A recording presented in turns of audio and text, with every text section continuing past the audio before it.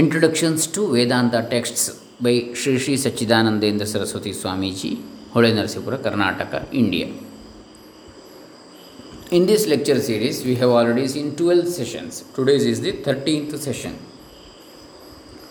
Om Shri Gurubhyo Namaha Harihi Om Shri Ganeshaya Namaha.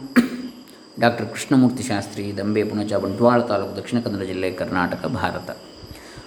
Sutra Bhashyartha Tattva Vivechani part 3 introduction today. The present portion of my commentary relates to the Bhashya on the third and the fourth sutras. The importance of the Bhashya and these sutras lies in its clarification of the concept of Shastra Pramanya in particular. Upanishads, otherwise known by the name of Vedantas, are rightly considered by all orthodox interpreters as Vedas. Difference of opinion prevails, however, with regard to how this part of Vedas is to be regarded as a pramana or valid means of knowledge with regard to Brahman, whose knowledge is taken to be a means of summum bonum. All schools of Vedanta, ancient or modern, Advaitic or non-Advaitic, are of the unanimous opinion that Vedas can be regarded as pramana only if they reveal truths beyond the ken of other pramanas like perception or inference. For if they merely expatiate upon what is known by perception or some other pramanas, the very appellation of pramana would be a misnomer.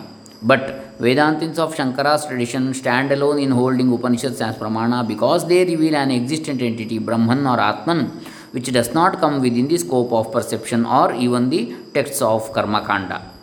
Failing to realize that the absolute Atman, who is no object,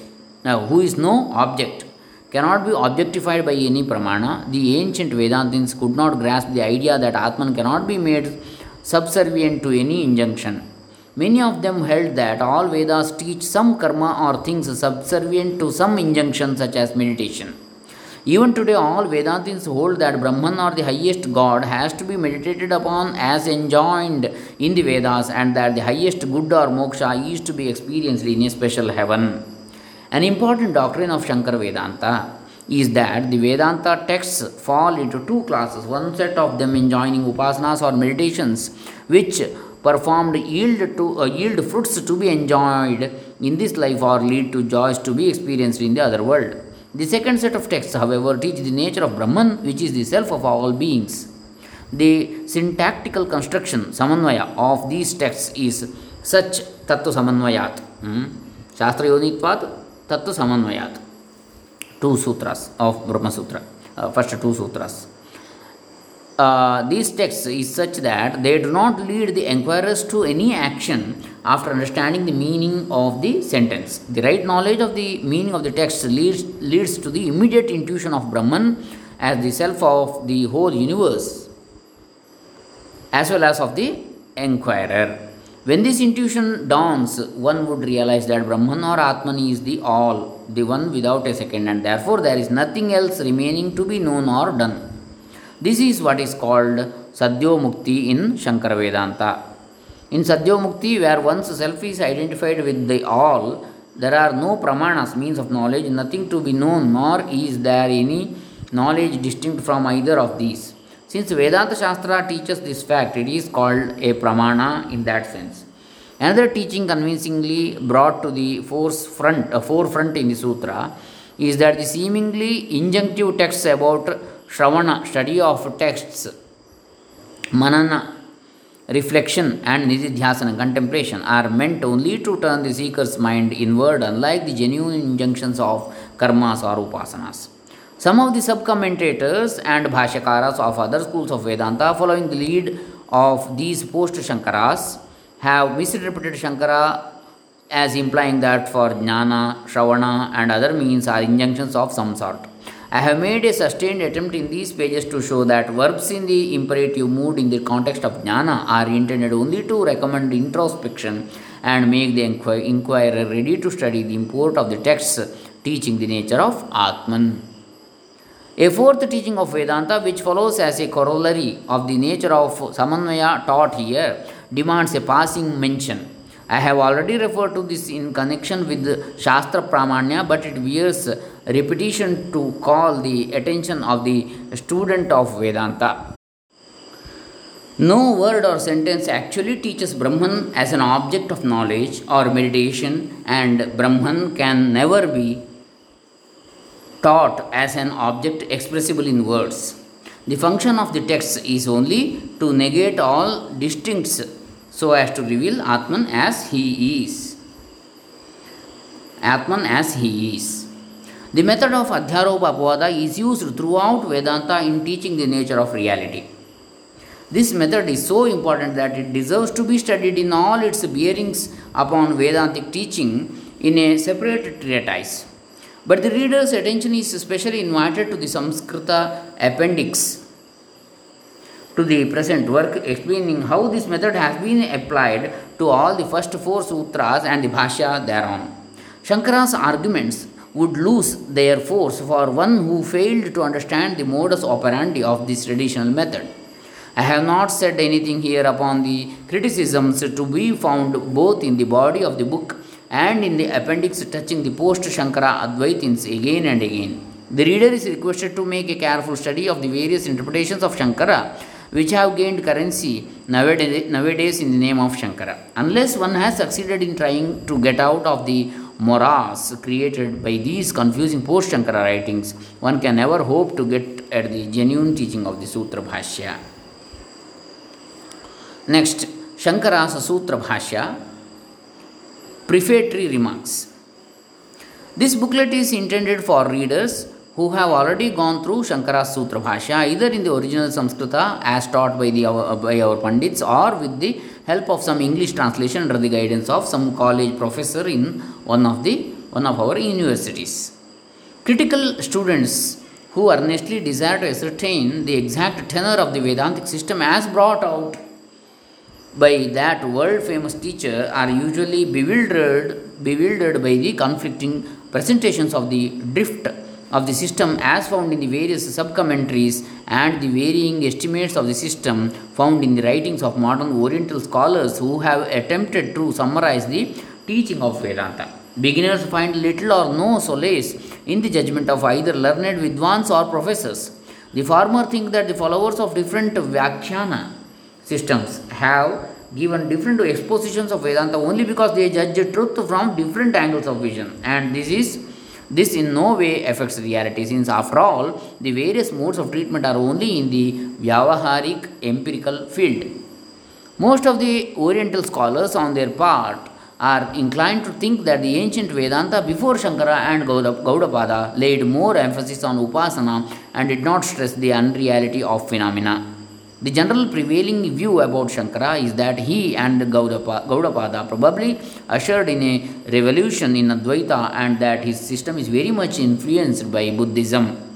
In order to counteract misinterpretations and surmises such as these, I brought out so long ago as 1953 my first Sanskrit commentary on the Adhyasa Bhashya and subsequently followed it up with a work called the Sutra Bhashyartha Tattva Vivechani in 3 parts, explaining the purport of the first 4 aphorisms of Badarayana. In these works, I have attempted to show how some of the new doctrines in the sub-commentaries and later Vedantic Bhashyas are either unconscious aberrations from or deliberate accretions to the pristine purity of the genuine Shankarite Vedanta foisted upon it. The fact remains, however, that innovations of the writers of later explanatory works on Shankara's Bhashya on the Prasthanatrayi, Upanishads, Bhagavad Gita, and Vedanta Sutras have succeeded in gaining the upper hand, and at the present day it has been almost impossible to extricate Shankara's genuine teaching from the later additions and alterations. The earnest student of Shankara is today at a loss to distinguish the genuine teaching from the mess of controversial literature that has sprung up around the Bhashya. One is confronted with a number of disputes about what has been called avidya in Shankara's Bhashya. 1. What is the essence of avidya? Is it the same as adhyasa or something distinct from it? 2. What is exactly adhyasa? Is it an entirely different something what is superimposed like the silver on nacre, or epistemic superimposition itself, or is it a generic term denoting both of these? Third one, what does Shankara exactly mean when he says mithya jnana nimittaha satyandrite mithunukritya ahamidam mamedam iti naisargikoyam lokavyavaharaha? Is he referring to a species of misconception here or to avidya shakti, the material cause of false phenomena? Fourth, is avidya different from maya, or are the terms avidya and maya mutually convertible, both denoting the same thing? Fifth one, what is really the locus of avidya? Is it the jiva, individual soul, or is it Brahman? Or is it pure consciousness itself devoid of all distinction? Sixth, is avidya being or non being? Or is it something undefinable as either? 7. In what sense is adhyasa beginningless? How is it endless? 8th, what is the nature of vidya? What is exactly meant by the term atmaikatva vidya? 9th, how does vidya remove avidya? Is there a trace of avidya left over even after its removal by vidya? 10. Is there anything remaining to be done by the knower even after the dawn of vidya? 11. Is absolute release attainable in this very birth of the knower, or is there any difference in kind or degree between release while living and release after death? 12th, are all karmas sublated by jnana, or has the fructifying karma to be exhausted by experiencing its fruits? Prarabdha karma. 13th, how many avidyas are there? Only one common to all transmigratory souls, or as many as there are jivas? 14th, how are we to reconcile Vedantic texts which ascribe certain forms and qualities to Brahman with those that deny all characteristics to Brahman? Is there any distinction between Brahman and Ishvara? Why does Shankara use the terms indiscriminately? These and other bewildering questions have been taken up for consideration in my recent work entitled Misconceptions About Shankara, published by AdhyAtma KAryAlaya, HoLenaraseepura. In the meanwhile, it has flashed to my mind that an attempt may be made in another direction so as to simplify all difficulties without entering into the arena of dispute and debate. The present brochure is an experiment in that direction. For more reasons than one, I have chosen the introduction to the Sutra Bhashya for illustrating how the perplexed student of Shankara's traditional Vedanta can arrive at a definite and indubitable conclusion about the most important cardinal teachings by appealing to Shankara himself to settle all the knotty questions without taking the trouble of consulting any of the sub commentaries, and can see for himself how far the conflicting explanations of later Shankarites are faithful to the original. What is more, he will be able to spot out the defects of all such interpretations, not only when they import doctrines foreign to the tradition, but signally defeat the very purpose which the Bhashya has been at great pains to serve from start to finish. The serious critic of Shankara's tradition is advised to note the unique principles governing Shankara's system, which most of the misinterpretations have left unnoticed or have altogether ignored in their zeal to usher in their own pet novel doctrines into the structure of the Advaita system. 1. In the first place, Shankara emphasizes that the tradition of Vedanta primarily treats of the knowledge of an existent entity as distinguished from an act enjoined or even something subservient to karma or meditation. Second, he therefore takes it for granted that in matters of inquiry into the nature of reality, Brahman or Atman, we have not only to observe the exegetical principles of interpretation involving Shrutis, etc., but also to recognize intuition, etc., as the valid means of knowledge for finalizing this inquiry of the existent entity is to culminate in an ultimate intuition in the same way as the knowledge of any existent object of empirical knowledge. Third, Shankara's system is unique in recognizing the nature of this ultimate intuition as transcending all empirical ways of thinking and acting, Vyavahara, but as effectively removing all the ills of Vyavahara for good. The distinction of Vyavahara and Paramartha is unique to this tradition. Fourth, this tradition is unique not only in distinguishing the subject matter of Upanishads, but also in discovering the only method available in teaching reality. For reality, Atman or Brahman being an eternal subject and witness is not only beyond the range of all words and concepts, but being non dual and devoid of all differences and distinctions, as well as specific characteristics, has to be revealed by the exclusive way of Adhyaropa Apavada, deliberate superimposition of some empirical characteristic and subsequently rescinding it by pointing to a higher truth, and thus leading the enquirer to intuit it as his own real self. Failure to appraise the need and value of this method has tempted the post Shankara Advaitins not only to formulate some novel doctrine of their own, but to impute it to Shankara himself.